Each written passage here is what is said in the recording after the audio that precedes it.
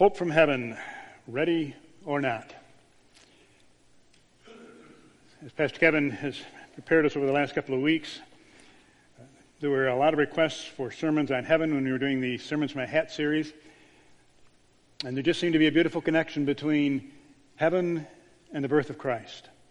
And so we'll be exploring that in these weeks to come as we work our way to and through Christmas. And there's no better place to begin than with heaven itself. And so we're turning today to the 21st chapter of the book of Revelation. Revelation chapter 21, and we'll be reading it in its entirety. Let's hear this word of the Lord. Then I saw a new heaven and a new earth, for the first heaven and the first earth had passed away, and there was no longer any sea. I saw the holy city, the new Jerusalem, coming down out of heaven from God, prepared as a bride beautifully dressed for her husband. And I heard a loud voice from the throne saying, "Look, God's dwelling place is now among the people, and he will dwell with them. They will be his people, and God himself will be with them and be their God. He will wipe away every tear from their eyes. There will be no more death, or mourning, or crying, or pain, for the old order of things has passed away." He who was seated on the throne said, "I am making everything new." And then he said, "Write this down, for these words are trustworthy and true." He said to me, "It is done. I am the Alpha and the Omega, the beginning and the end. To the thirsty I will give water without cost from the spring of the water of life. Those who are victorious will inherit all this, and I will be their God, and they will be my children. But the cowardly, the unbelieving, the vile, the murderers, the sexually immoral, those who practice magic arts, the idolaters, and all liars, they will be consigned to the fiery lake of burning sulfur. This is the second death." One of the seven angels who had the seven bowls full of the seven last plagues came and said to me, "Come, I will show you the bride, the wife of the Lamb." And he carried me away in the Spirit to a mountain great and high, and showed me the holy city, Jerusalem, coming down out of heaven from God. It shone with the glory of God, and its brilliance was like that of a very precious jewel, like jasper, clear as crystal. It had a great high wall with 12 gates, and with 12 angels at the gates. On the gates were written the names of the 12 tribes of Israel. There were 3 gates on the east, 3 on the north, 3 on the south, and 3 on the west. The wall of the city had 12 foundations, and on them were the names of the 12 apostles of the Lamb. The angel who talked with me had a measuring rod of gold to measure the city, its gates, and its walls. The city was laid out like a square, as long as it was wide. He measured the city with the rod and found it to be 1,200 stadia in length, and as wide and high as it is long. The angel measured the wall using human measurement, and it was 144 cubits thick. The wall was made of jasper, and the city of pure gold, as pure as glass. The foundations of the city walls were decorated with every kind of precious stone.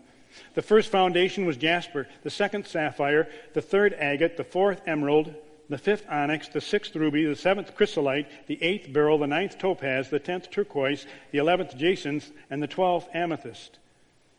The 12 gates were 12 pearls, each gate made of a single pearl.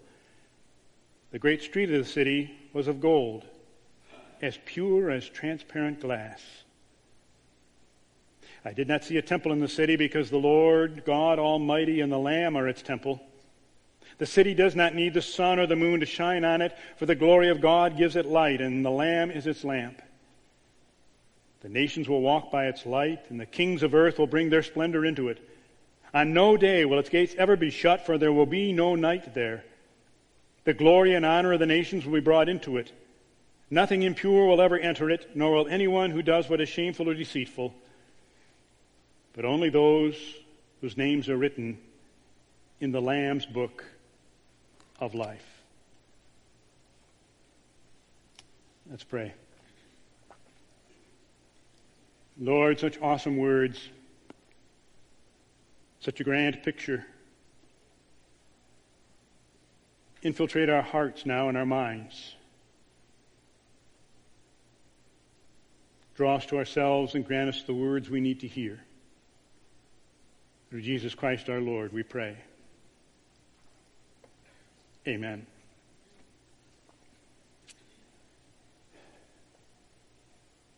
In John's day, being Christian had lost its shine. Christians were undergoing tremendous persecution, and they were discouraged about the state of the church and the state of the world. There seemed to be a Roman presence everywhere. Taxes were high. Poverty was rampant.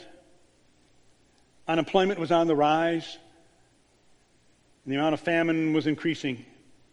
And as if that was not enough, it seemed as if the Roman government was now beginning to increase its intolerance of Christians. That, in fact, is the reason John was on the island of Patmos to begin with. He had refused to stop preaching Jesus Christ, so they banished him, figuring we will hear from him no more. And so the Christians are beginning to ask some deeper questions like, is it worth standing up for Christ? Is Jesus really worth dying for? And so Jesus, while John was on the island of Patmos all by himself, gave him this tremendous revelation filled with symbolism that the Christians would understand to remind them that God was busy working out his plan according to his purpose in his time. And this glorious vision climaxes with one final episode of heaven coming down to earth. And yet this fact holds out very little hope if we do not know some basic facts about heaven. And so this morning we focus on heaven itself. Now we'll do it a little different approach this morning. Movies that come out in multiple episodes usually start with where things are now. For example, the first Star Wars was, this is where it is, and then the succeeding episodes back up and go to the beginning and say, how do we get there? So this morning we're going to begin with where Jesus is now. To do that, we look at John 14, verses 1 to 3. Jesus said to his disciples, do not let your hearts be troubled. You believe in God, believe also in me. My Father's house has many rooms. If it were not so, what I have told you, I am going there to prepare a place for you. And if I go and prepare a place for you, I will come back and take you to be with me, that you also may be where I am. Tremendous Jewish imagery there. In their culture and in their custom, when a couple became engaged, they were said to be betrothed, like Mary and Joseph were betrothed. Not yet married, but they were engaged. They were betrothed to each other. And once they got engaged, the groom would go back to a place that he had selected, and he would prepare a house, a home, and a land so that it was all set and ready for the day when they got married, so they would go and have a place to live. So Jesus uses that analogy, he uses that imagery, and he says, I'm going. As the groom, I am going to prepare a place to get things ready for that day when we will live together. So the first thing we discover is heaven is a prepared place. Heaven is a prepared place. It is prepared by Jesus. Revelation 21, I saw the holy city, the new Jerusalem, coming down out of heaven from God, prepared as a bride beautifully dressed for her husband. Heaven is first of all a place of beauty, like a bride beautifully dressed for her husband. It's as if John doesn't know how to express the beauty that he sees, so he takes what he thinks is the most beautiful image on the earth, and he uses that, and he says, a bride beautifully dressed for her husband. I have to tell you that over the years, all the weddings at which I have presided, what a joy to stand there in the center and see every bride come down the aisle, and I have never, ever, ever seen an ugly bride. They have all been absolutely beautiful. I better clarify, I think my wife was the most beautiful of all, of course. I figured I better say that, it'll be a long, quiet ride home, but it's also true. So John is saying that heaven is a place of beauty beyond what we can think or imagine. A bride adorned for her husband. But we see heaven is also a place of newness. Revelation 21 and 22 are filled with the words new, new, new. It's as if from John we're hearing all over again, let there be. From Genesis, in the beginning, God created the heavens and the earth, to I saw a new heaven and a new earth. From the darkness he called night in Genesis to there shall be no more night. From driven from the tree of life in Genesis to the tree of life appears. From you shall surely die to there will be no more death. Our world is so far fallen, it simply can't be renewed. Something new is needed. The old can no longer be revamped. God will make all things new. And it will be a world of grace and forgiveness. That will rule the day. Our sins will be forgiven, but beyond that, all the effects of sin, separation, destruction, unrest, turmoil, anxiety, enmity, rage, sorrow, death, all the effects of sin will be gone forever. There will be no more scars, no more sores, no more pain, mental, physical, and emotional, no more suffering in all of its forms, gone. Hospitals, death, funerals, gone. Wheelchairs, canes, crutches, gone. Suicide bombers, twin tower attacks, army invasions, guns in schools, terrorism, gone. Mental and physical disabilities, gone. Blindness, drunkenness, muteness, deafness, gone. Parkinson's, MS, diabetes, arthritis, rheumatism, paralysis, kidney stones, heart disease, gone. Cancer, gone. AIDS, gone. COVID, gone. Abuse, violence, gone. Financial failures and worries, gone. Racial hatred, prejudice, social injustice, gone. It's all gone. Whew. Verse 4 puts it tenderly. He will wipe away every tear from their eyes.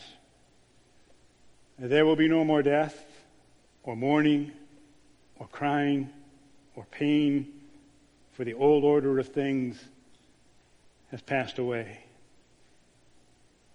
When was the last time you cried? The last time you were in pain?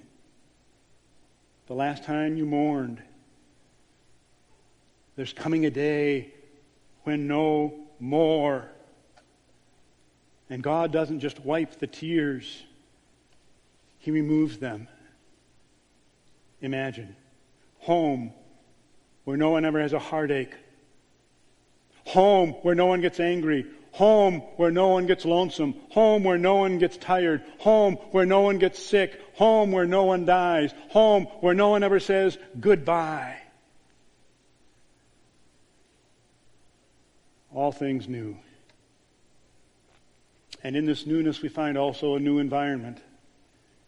Verse 3, I heard a loud voice from the throne saying, now the dwelling of God is with men, and he will live with them. They will be his people, and God himself will be with them and be their God.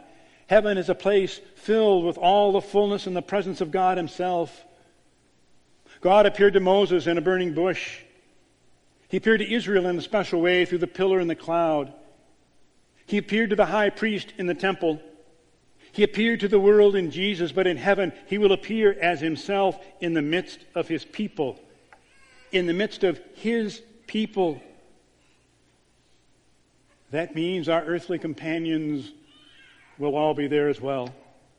We will be reunited with those whom we have loved and who have gone on before us, permanently reunited, never to be separated again. My friends will be there.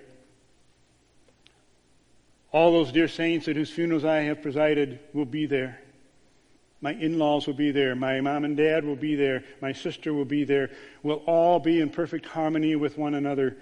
Emmanuel, God with us, fully realized. And in this new environment, praise God, we'll have a new body. 1 Corinthians 15 states that in a flash, in the twinkling of an eye, we will all be changed. That's good news, since most of us get very concerned about our bodies. How we look, how we don't look. The older we get concerned about it falling apart and holding together. The Bible tells us that in heaven it'll be our body, but it will be different. Totally different.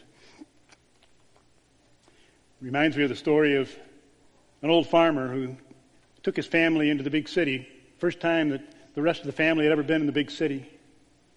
They were amazed by all of the tall buildings and everything they saw and all the traffic around them. And he dropped his wife and daughter off so they could shop in a store. And he went and parked, and he took his son inside of a bank building. First time the son had been in the bank building. First time he had really been in the bank. And they got in, and First thing was he was amazed by its size, but the second thing was he was amazed by the elevator.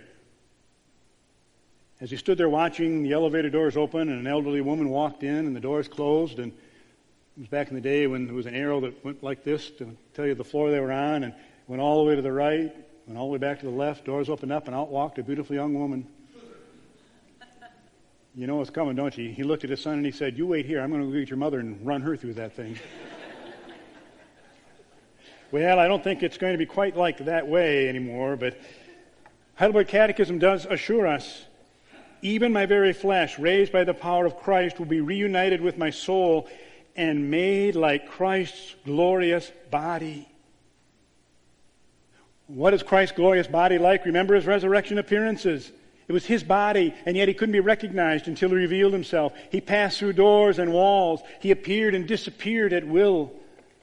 As Paul says, it's a mystery, but it's true. We will be perfectly suited for heaven like Christ. God will make all things new. And not only is heaven characterized by newness, but it's a place for eternity. Verses 9 to 21 give us all of the technical aspects, so to speak, of this great place, and time doesn't allow us to go into great detail, but let me try to give you at least a summary. The gates and walls in verses 12 to 14 show us that heaven is secure and protected. Just think of all the security measures we have here in our world. OB units have strict security, so mother and baby don't get separated. We childproof our homes and our medicine cabinets. Our schools have security. Our airports have security. Our borders, or at least most of them, have security.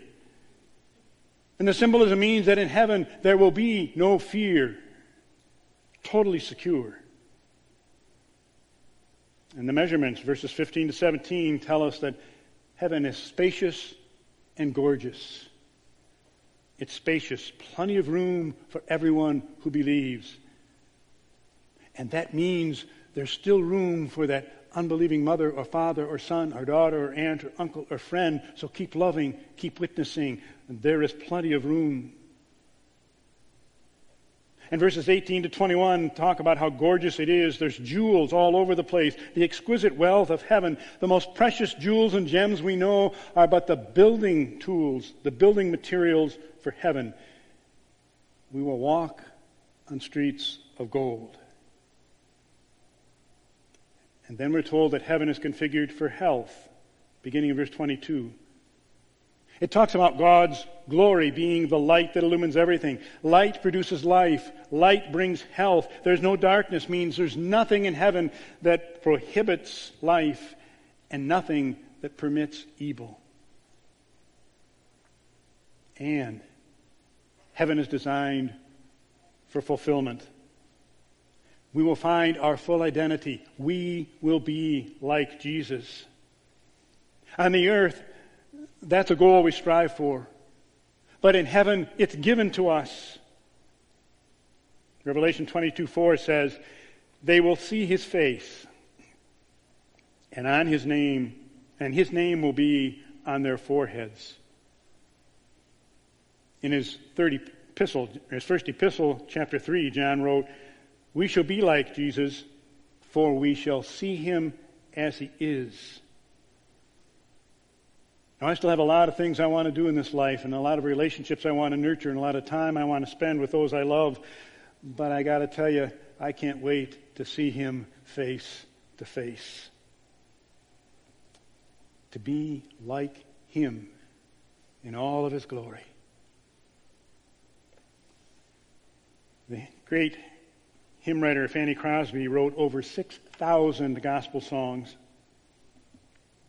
Although blinded by an illness at the age of 6 weeks, she never became bitter. Someone once said to her, "I think it's a great pity that the Master did not give you sight when he showered so many other gifts on you." And her immediate response was, "Do you know that if at birth I had been able to make one petition, it would have been that I should be born blind? Because when I get to heaven, the first face that shall ever gladden my sight will be that of my Savior." Sometime after that, she was leading some of the singing and doing some singing at an evangelistic conference hosted by Dwight L. Moody. And it was there she introduced the hymn that she called her soul's poem. Someday the silver cord will break, and I no more as now shall sing. But oh, the joy when I shall wake within the palace of the King, and I shall see him face to face and tell the story, saved by grace. What a day that will be when my Jesus I shall see. Heaven is a divinely prepared place. Can you see the glory? Can you see the beauty? It is, I believe, as Paul wrote, eye has not seen nor ear heard, but God has prepared for those who love him. That's why I love that great song. I can only imagine. I can only imagine what it will be like when I walk by your side. I can only imagine what my eyes would see when your face is before me. I can only imagine, surrounded by your glory, what will my heart feel? Will I dance for you, Jesus, or in awe of you be still? Will I stand in your presence, or to my knees will I fall? Will I sing hallelujah? Will I be able to speak at all? I can only imagine.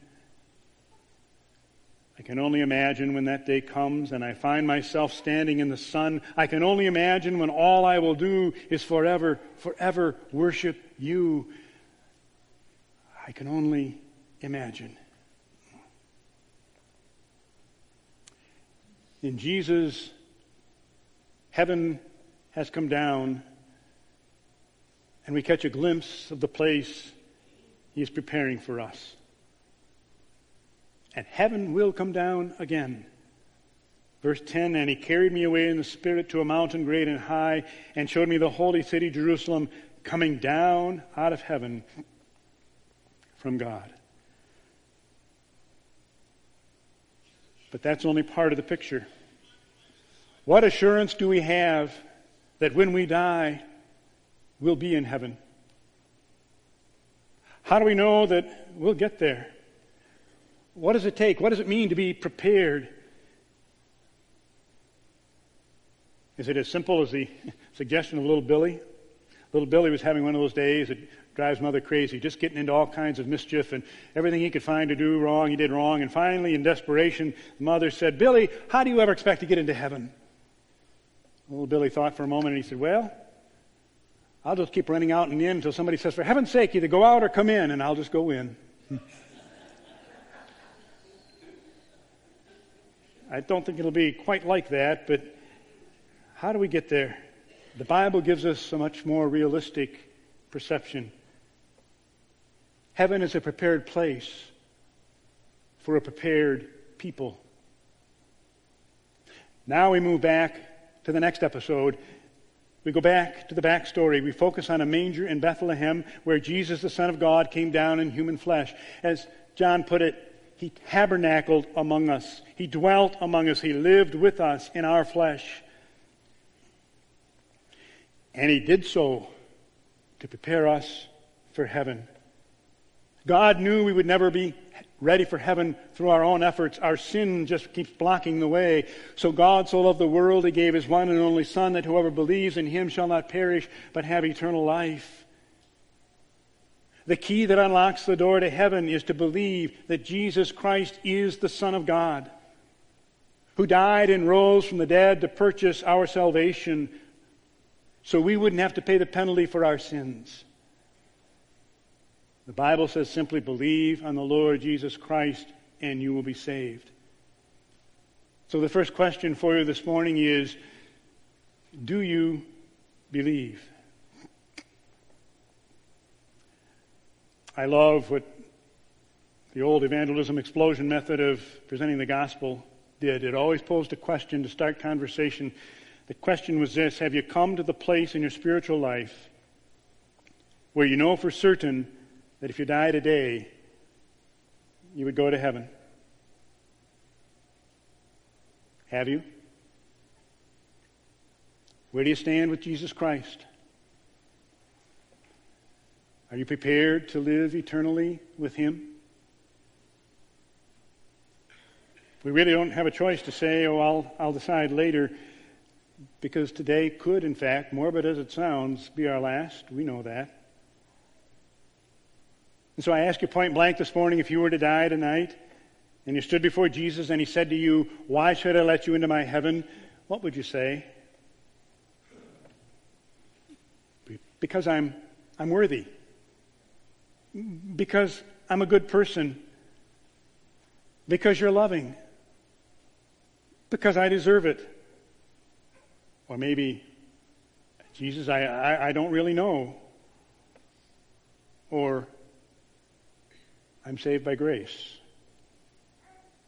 What would you say? And yet to believe in Jesus means more than just feeling good and being secure. It's not a matter of saying, I've got it made, I'll live as I will. Our belief needs to translate into action.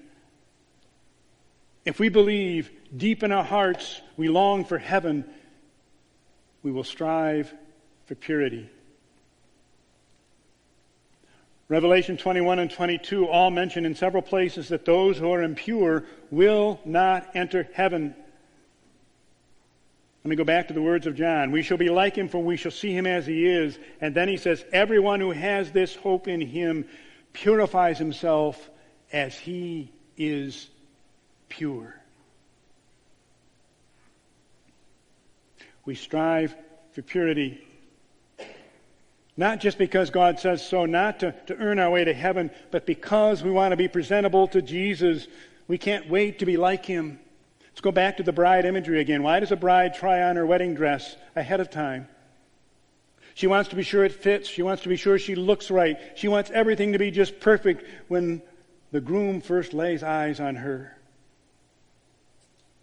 Taking that imagery, we want to be pure in our lives. We want to be fit. We want to be ready for that time when Jesus and us are face to face for the first time, looking at each other in all of our fullness.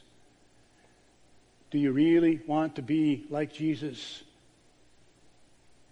Do you long so deeply for the beauty of heaven that you're willing even now to prepare? Are you willing to let go of and get rid of anything that mars His image in your life? Are you ready for heaven? Do you believe? And do you strive for purity?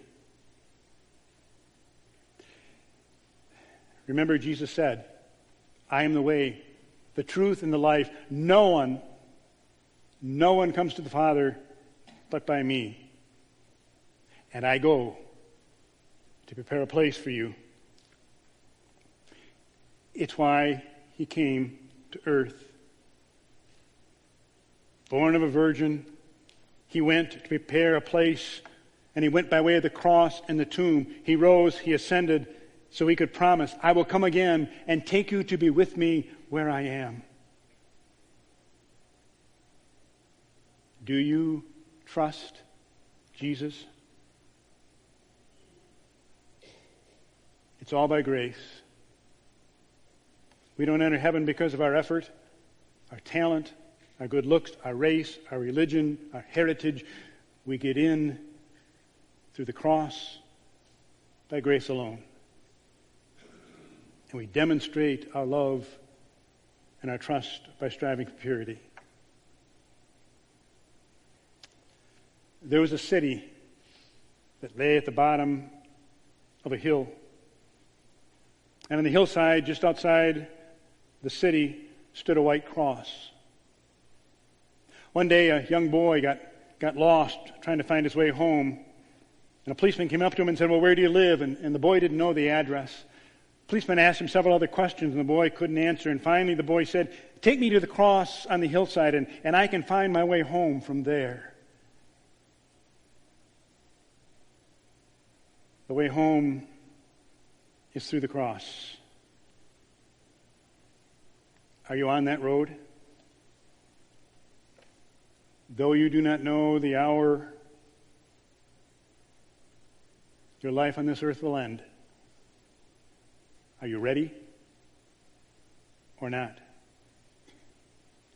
Heaven is prepared for you. question is, are you prepared for heaven? Let's pray. Lord God, thank you. Thank you for the assurance that you are working out your plan for the ages. Thank you that part of that plan was to send your Son. Thank you for Jesus, who came to be like us, to dwell among us, so that he could prepare us for the place he's preparing. Lord, I pray that this morning each of us will examine our hearts and our lives.